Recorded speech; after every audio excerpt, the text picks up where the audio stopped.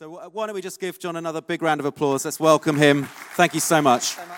It's a real joy to be amongst you this morning. Thank you for having me.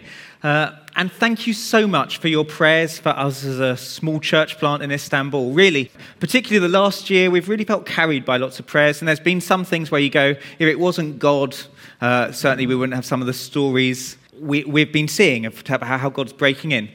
Just before I share about the bit about the church and preach, I'd just like to come off the back of really the worship time where we were praying for those who'd gone to New Day, and then someone brought something along the lines of, to the worship leader, brought along the lines of actually it's not just about the big conference where God meets with you, it's about actually God can meet with you today, and Steve thought something like that, and I just want to affirm that. I think it's so easy. I think for those who are at New Day, God wanted to encourage you, actually it's about every day you can encounter God. Every day. It's not about being in a big conference. That's not the deal. Actually, God's the living God, and he can meet you in his living room, your living room, he can meet you in your bedroom, but the reality is, often God responds to the faith we have, and if we believe that God meets with us in the big conferences, but don't have expectations that he will meet us in everyday life and in our bedroom, then the likelihood is we're going to experience less of that. And I just think God would want to really encourage you. And for some of you where you always have that mindset that says, when I go to the big event, when I go to the New Ground conference, that's when God's going to meet me. Yes, he will. But actually, there needs to be a broadening of that says, actually, God can meet me wherever I am and meet my needs. So Jesus said, anyone who's thirsty, let them come to me and drink. And I would just love to pray. Can we stand up? I would just love to pray that God would help us have a mindset that says, God can meet me today. God can meet me now. God can meet me in my bedroom tonight. And it's no accident this is called the River Church, is it? There's a prophetic thing behind it. And actually, God's river comes to us as we are. Lord Jesus, we want to thank you that you're the God who eagerly draws near to his people. We want to thank you that it's not just about once a year going to a big celebration, but it's about the fact that you're a living God who comes to meet with your people. And God, I want to pray for all of us. I want to pray, would you meet with us at those big events? But God, more than that, we want to pray for every day to be walking with you, to have an expectation that the living God comes by his Spirit and empowers us and transforms us and does wonderful things in our midst. God, I want to pray, Lord, if we're bought into false thinking, would you break that from us, and would you cause us to have faith to expect you to encounter us in everyday life? We ask for that in Jesus' name. Amen. So, my wife and I moved to Istanbul 5 years ago. A bit over 5 years ago. So Istanbul isn't the capital of Turkey, but it kind of functions as the capital of Turkey. It's a city of about 15 to 20 million people. And we live, it's a brilliant city. Just the other day, I went to Europe for lunch and then came back in the afternoon to Asia. In fact, quite often, because the city's separated by the Bosphorus down the middle. So on the left-hand side, on the west is Europe. On the right-hand side of Istanbul, where we live in Üsküdar, is Asia. And Üsküdar is a district of 540,000 people. And when we actually moved to Üsküdar, there was not a single Bible-believing church in the area. So praise God, God's working. There's now 4 or 5 different congregations that have been started in the last 3 or 4 years. So it seems like God's actually doing something in Üsküdar itself. So our plan when we went out there was we did 2 years language learning. Literally, we came as students going, you know what, we understand the gospel, we don't understand how to communicate. A, we can't communicate because we can't speak Turkish. B, we don't understand the culture, so how are we going to explain it in terms that people understand? So we came as students, trying to learn, trying to go, what does it look like? So we did 2 years learning, then with much frailty and much weakness, we planted a congregation, and God's been very gracious and been helping us. I feel more and more where Paul wrote in 1 Corinthians chapter 1, he wrote about God shows the foolish things, God shows the weak things, God shows the despised things of this world to work through. Very much so. I kind of, when I used to live in England, I felt a level of competency because I understood the culture and the language and could communicate in a reasonable manner. But here it just feels very different. I often feel very incompetent, and we feel as a team very incompetent. But praise God, he's not incompetent, and he uses us in spite of our weaknesses and is very kind. So let me tell you just a couple of stories. Now, when I tell you these stories, do hear off the backdrop, these are the highlight stories of the year. There's lots of things where you're dealing with disputes in the church, and you're dealing with challenges, and there's Sundays where numbers are low. But let me just tell you a couple of highlight stories from the last month or so. The first one is about my friend Erdem. So he started coming along to our church in January. Erdem is from a very conservative Muslim background. He wasn't particularly religious, but his parents are. So he came along and started joining our Alpha course where people can explore the Christian faith. And he just had a real openness about him. And a real turning point for him was this, when he realized that you could speak to God. There was no such thing as a holy language in Christianity. Because obviously in Islam, people pray in Arabic. So Turks pray in Arabic. But him suddenly realizing that in Christianity there's no such thing as a holy language, that a Turk can pray in Turkish, that an English person can pray in English, that a Spanish person can pray in Spanish. And not only that, but you can pray to your Father in heaven.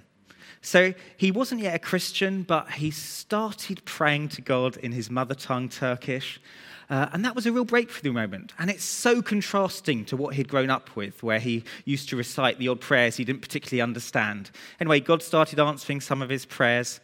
There was a clear sense of God working in him. One of the times, we used to have these wonderful Sundays where we'd have the meeting, and then afterwards he'd sit around and ask me questions. And it's so funny, in England I felt like I generally knew the questions people would ask. In Turkey it's a bit different, so he was exploring becoming a Christian. And he said to me, so if I become a Christian, where will I be buried? That was his big question. Where will I be buried? Because for Muslims, obviously you don't cremate people. That's a bit of a no-go. But Muslims get buried in Muslim graveyards. Christians would get buried in Christian graveyards. But in Turkey, there aren't really many Christian graveyards because there are hardly any Christians. So it was a really big thing for him. And everything in me said, oh, it doesn't matter, you can just get burnt. But that's not the right response. But it's really fascinating trying to learn to answer these questions. So anyway, but I wasn't sure whether he'd become a Christian. We had some baptisms in the church. And afterwards I said, oh, let's all pray for the people getting baptized. So he started praying for them. And as he started praying for them, he started speaking in tongues. So I thought, okay, I think you'll probably become a Christian.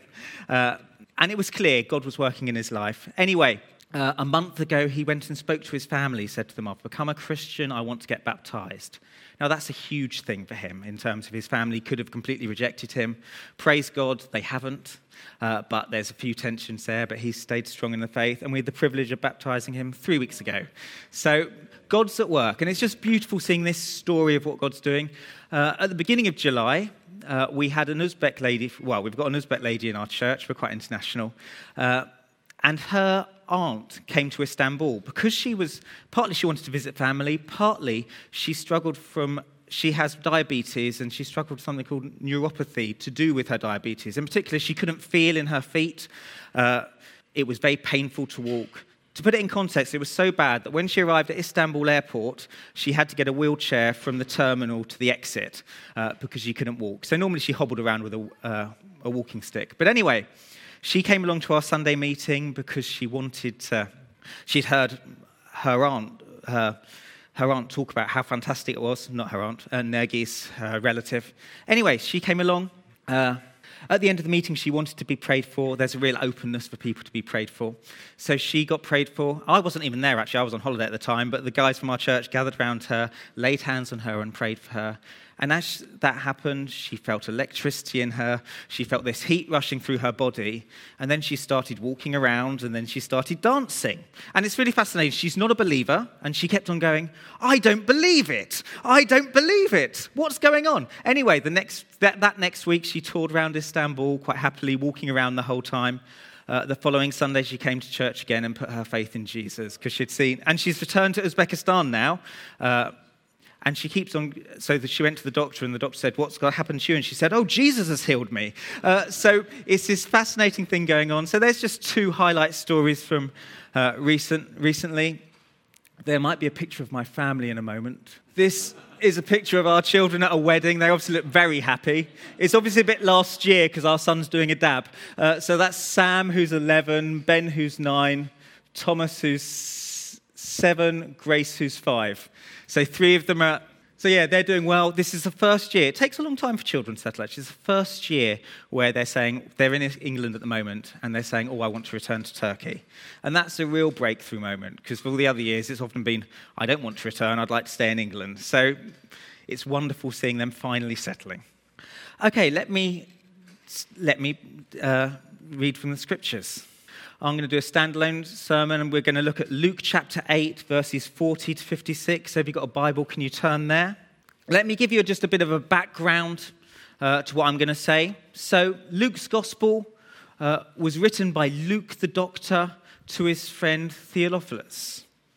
Now, Luke was not one of the 12 disciples, but he spoke to those who were eyewitnesses of Jesus' life and the 12 disciples and wrote an orderly account of what happened in Jesus' life. So the miracles he did, the stories and parables he told, what happened to Jesus at the end of his life. And he writes with a real sense of detail. He writes like a historian. He writes a very orderly account. And Luke writes, as Jesus bursts onto the scene, he proclaims his manifesto. And we see that in Jesus comes into the synagogue. He quotes from Isaiah chapter 61, and we read these words here.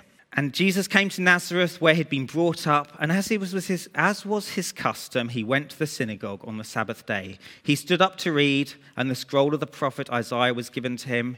He unrolled the scroll and found the place where it was written, "The Spirit of the Lord is upon me, because he's anointed me to proclaim good news to the poor. He sent me to proclaim liberty to the captives and recovery of sight to the blind, to set at liberty those who are oppressed, and to proclaim the year of the Lord's favor." And then it says, and then he rolled up the scroll, gave it back to the attendant and sat down. The eyes of all in the synagogue were fixed on him, and he began to say to them, "Today this scripture has been fulfilled in your hearing." And as we'll see in the story we're looking at today, actually Jesus is fulfilling this manifesto that he proclaims from Isaiah 61. You'll see the beauty of how Jesus came to people who were broken and restored them and brought honor into their lives. But before we zoom into that story, I'd like to zoom out. Actually, in Istanbul, in the Middle East, the big picture is always so important. The big picture is what's essential to understand if you're going to understand the small picture. So, for example, one of my friends was doing a Bible translation project in Lebanon. And they did this translation bit, and then they ran it past some locals saying, "What do you think?" And it was fascinating. The locals said this. They said, "Well, this is great, but we don't know whether to trust these people in this story because we don't know where they come from. We don't know their history. We don't know their background. So we read it, and we just read about someone's name and go, okay, let's pick up the story from there." But their interest is, well, what's the backstory to that? So backstories are really important. So I'd love to just give you a massive big picture of what's going on in this story, and then we zoom in on the parable itself, or the story itself. And the big picture is this, and you all know this. In the beginning, when God made the world, everything was perfect. It was amazing. There was no barrier between humans, between Adam and Eve and God. They walked with God. They worked, and they ruled God's creation. It was perfect, it was blameless, it was spotless. Adam and Eve were to be God's image bearers to the world, to represent him. So when people looked at Adam and Eve, they were meant to see the reflection of what God was like. But we know the story of Scripture, don't we? We know the story of Scripture at the beginning, that Adam and Eve chose to rebel against God. They turned their backs on God, and when that happened, something disastrous took place. Let me just get my hammer. Wait a sec. Oh. I'm hoping this will work. Yes. It has worked. You'll be glad to know, people. This happened. There's still the image. You can still see some reflection. So if you look at yourself in the mirror, you'll see something. But it's marred. It's distorted. And that's what's happened. So humanity was to represent fully the glory of God as his image bearers. But that image was marred. It was distorted. It was damaged. And you can still see something of the glory of God and what he's like, but not what it was meant to be.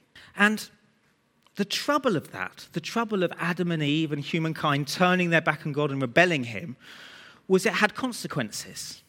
And there are three major consequences it had. And the first one is vertical, which is this. Beforehand, Adam and Eve walked with God. They had a relationship with him. And after that, that vertical relationship between mankind and humankind was broken. The connection, the sweet connection, was destroyed. Secondly, there was a horizontal consequence, which was relationships between man and woman, between humans, were broken. And we see that so clearly, don't we? I can have an argument with my wife. I can have arguments with my children, and I see that in myself. It's so easy. Often church leadership is about dealing with problems with people. And there's that quote, isn't there? There's no such thing as a perfect church because churches have people in them. And so there was a horizontal consequence, which was relationships were broken amongst people. Now, obviously our relationships still reflect something of who God is like, but it's tarnished somewhat. And the third consequence was this. It was creational. It affected the world. It polluted the world. Sin impacted the world as a whole.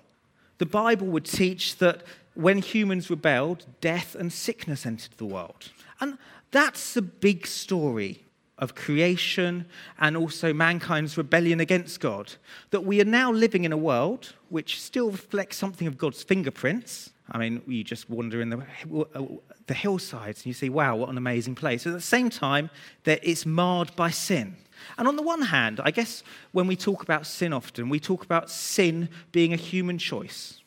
So humans sin and are guilty. So the Bible says this, all have sinned and fall short of the glory of God. So on the one hand, it's about human responsibility, and humans chose to rebel against God.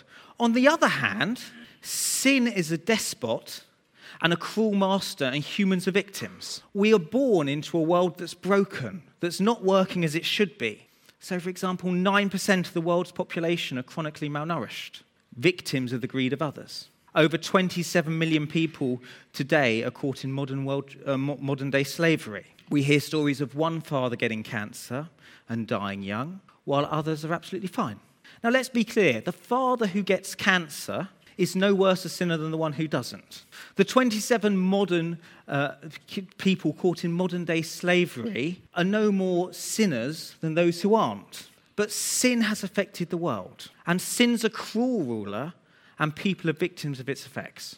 And it's in this context, it's into this broken and marred world that isn't quite functioning as it should be, even though there are fingerprints and clear signs of God at work, that Jesus stepped in. That it says in John's Gospel, he became flesh and tabernacled, dwelt amongst us. And it was into this situation that Jesus proclaimed good news to the poor. He proclaimed liberty for captives, recovery of sight for blind, and days of favor.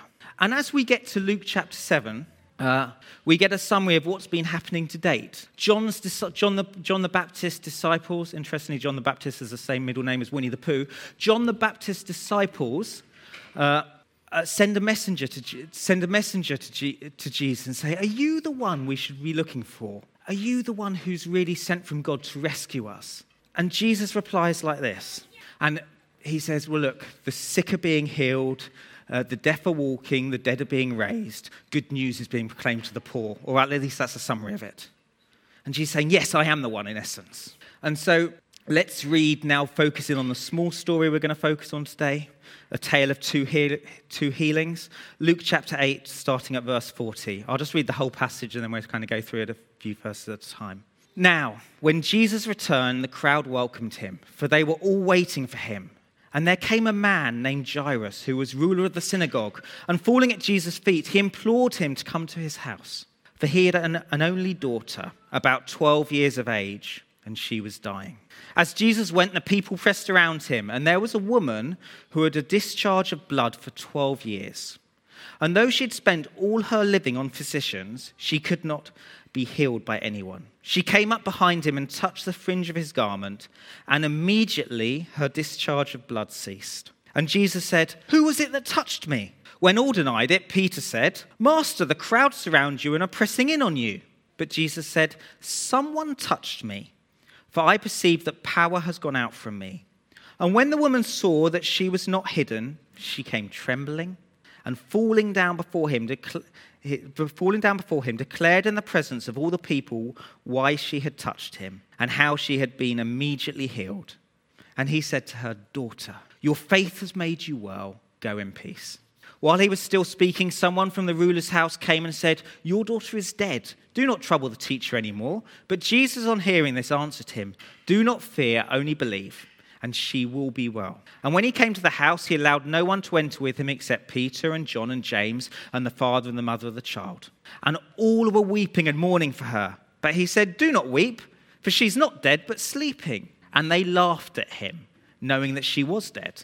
But taking her by the hand, he called, saying, "Child, arise."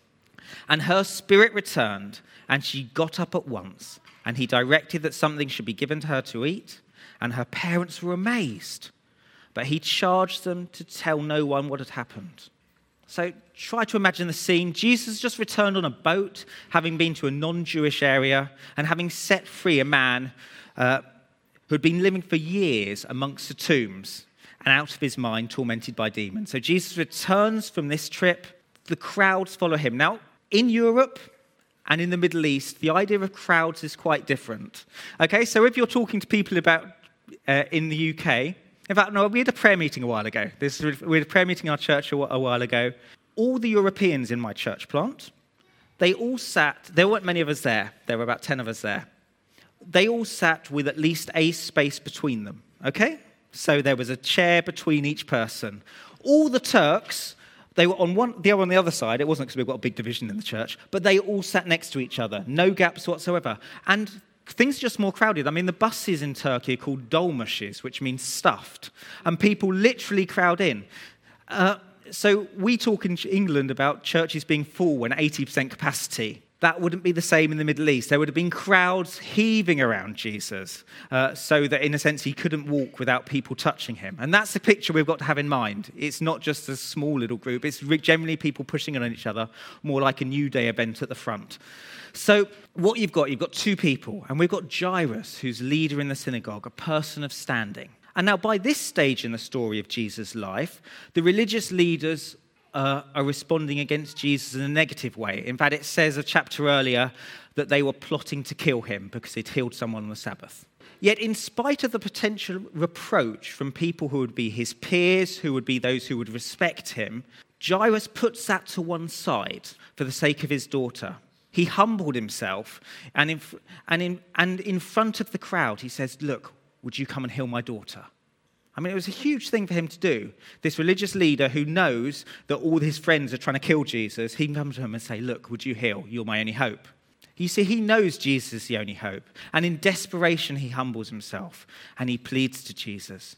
And Jesus goes with him, walking to his house. And on the way, the crowds are touching him on every side. And that's when we're introduced to the second lady of this story, or the second person of this story, the woman. Now, whereas Jairus would normally walk with his head held high, he was someone of upstanding in that small community. This woman hid in the crowds. She didn't want to be identified. In fact, let's be honest, she wasn't used to the crowds. In fact, because of her medical condition, she shouldn't have even been there. She was seen, according to thinking at the time, as perpetually unclean due to her sickness. David Hewitt writes this in his commentary on Mark's Gospel. Her condition would have made her an unwanted outcast. Under the regulations of Leviticus 15, she would not have been allowed to attend synagogue services or mix with others. Anyone who touched her would have been unclean also. She should not have been amongst the crowd that day. And she had been ill for 12 years, the same length of time that this daughter of Jairus' has been alive. So for 12 years, she had been ill. She's desperate. And like Jairus, she knows that Jesus is her only hope. And she humbles herself and kicking her back against how she is feeling, where she knows she's an outcast, she knows she's unwanted, she knows people don't want her in the crowd. She goes to find Jesus, her only hope. And a few things about this lady. This sickness has been chronic. It's lasted 12 years.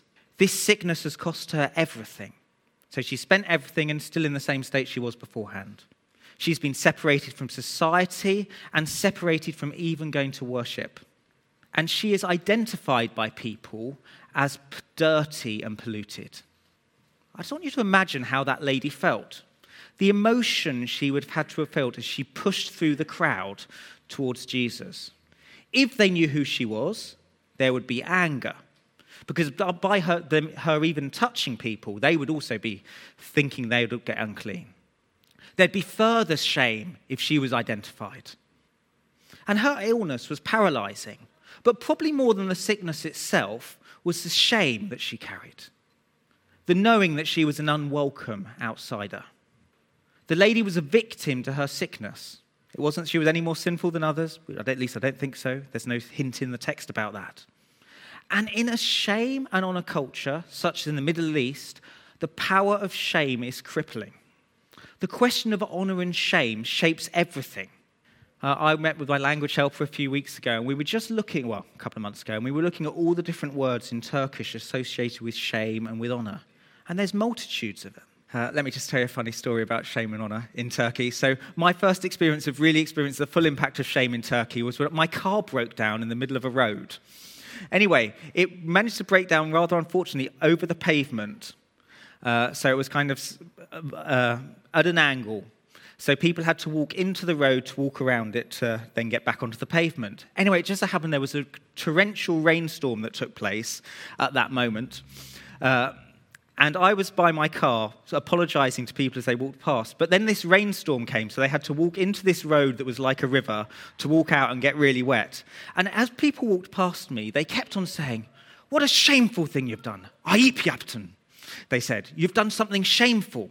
And they said this, and I must have had about 10, 15 people say to me, "You've done something shameful." And it was so bad, I ended up abandoning and it wasn't just some words. I ended up feeling this shame for what I'd done to such an extent that I abandoned my car and sat in a cafe across the road looking at until the person came to fix it, because it was such a power. And that's a really minor thing, but this lady had lived for 12 years knowing a crippling shame.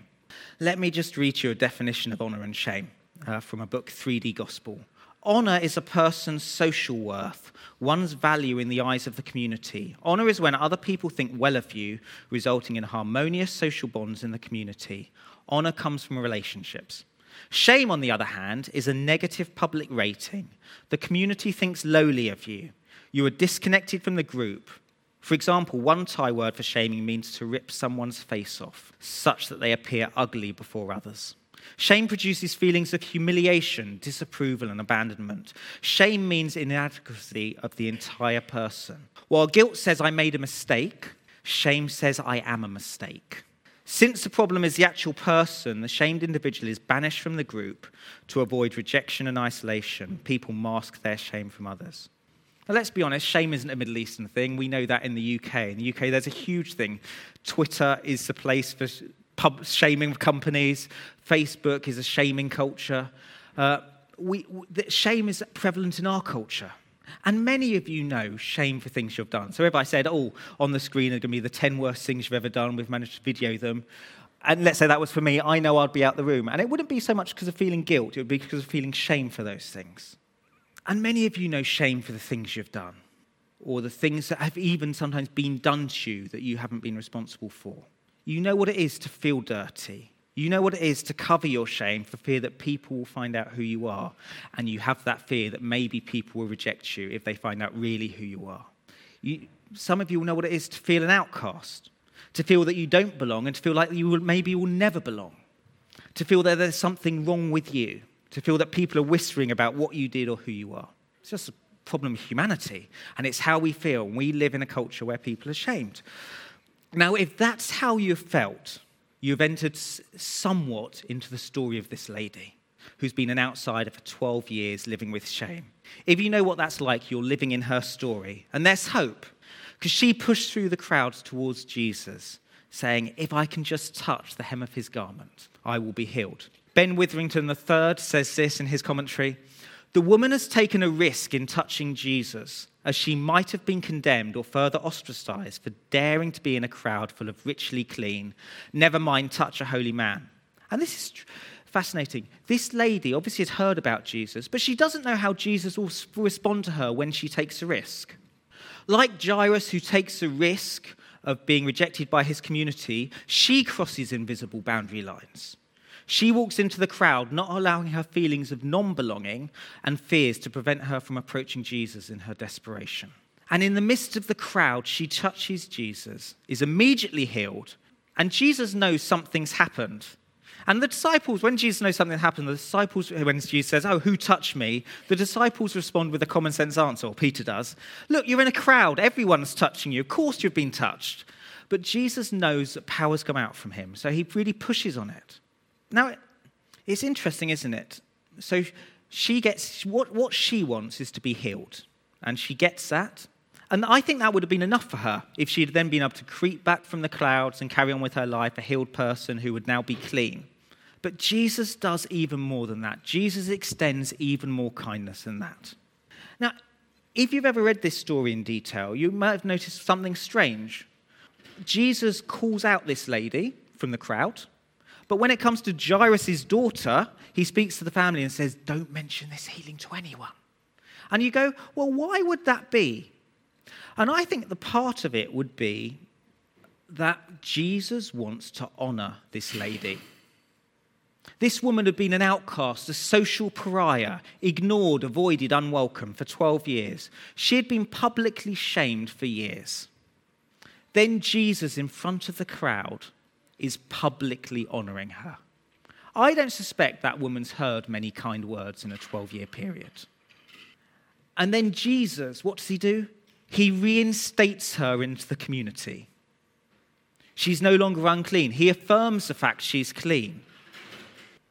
And Jesus says the tender words that broke through years of isolation.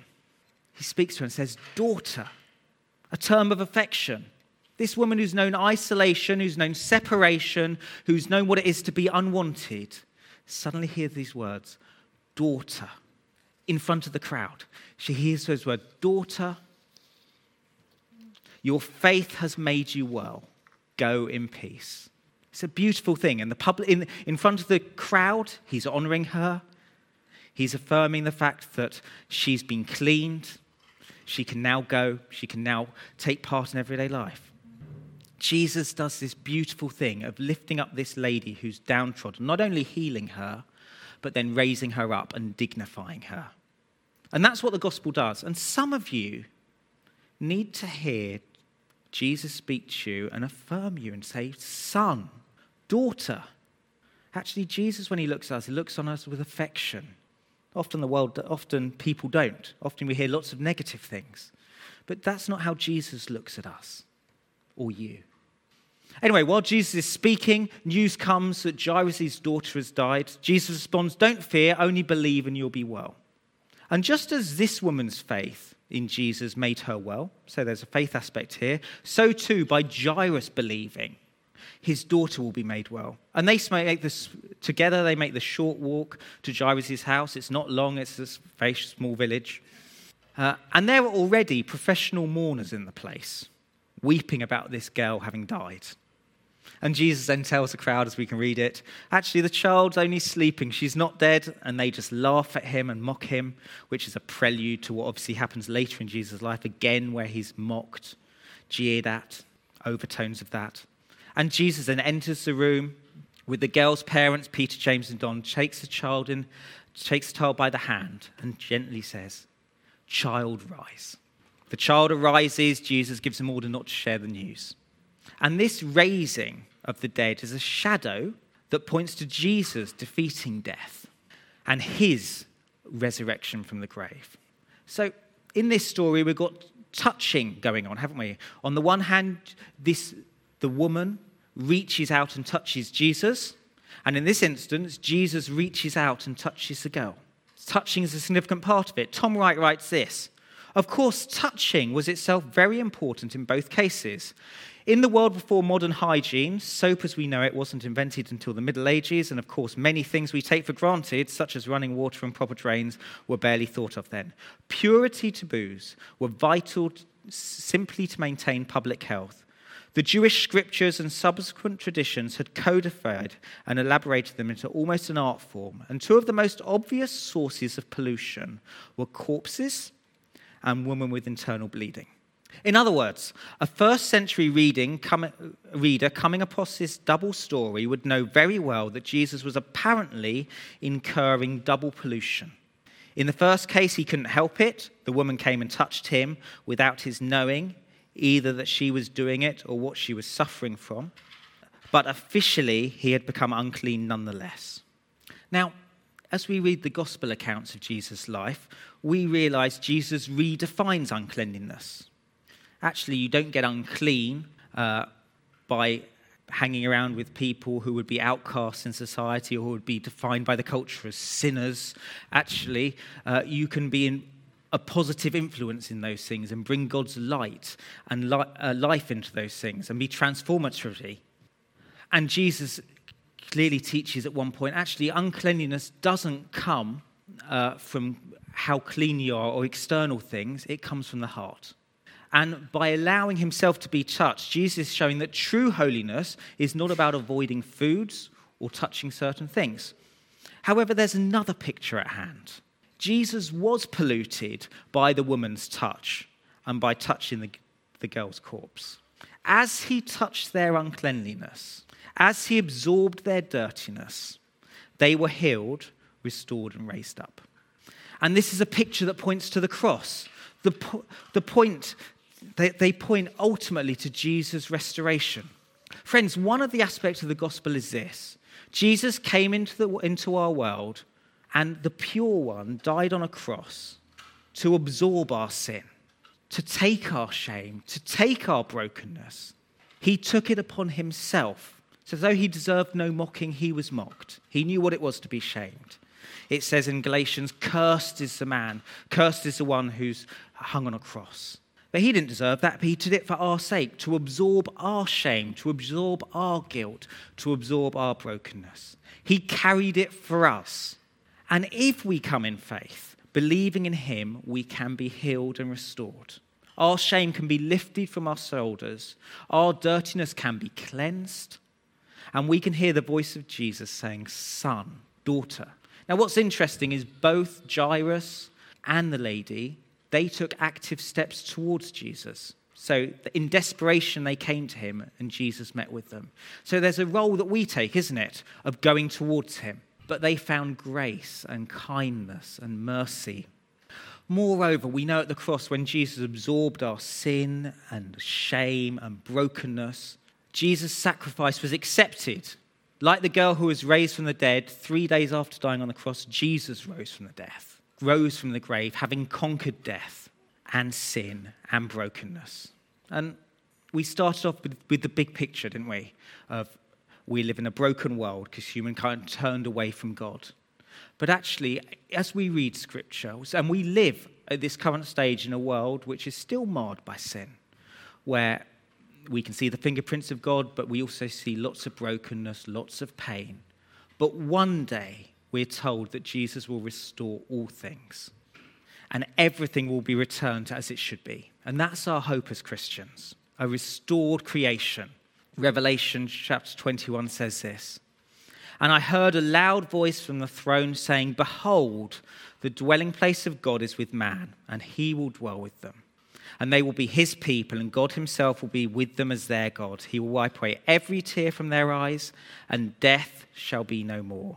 Neither shall there be mourning, nor crying, nor pain anymore, for the former things has passed away. One day we will be in a creation unmarred by sin. There will be no sickness. There will be no more shame.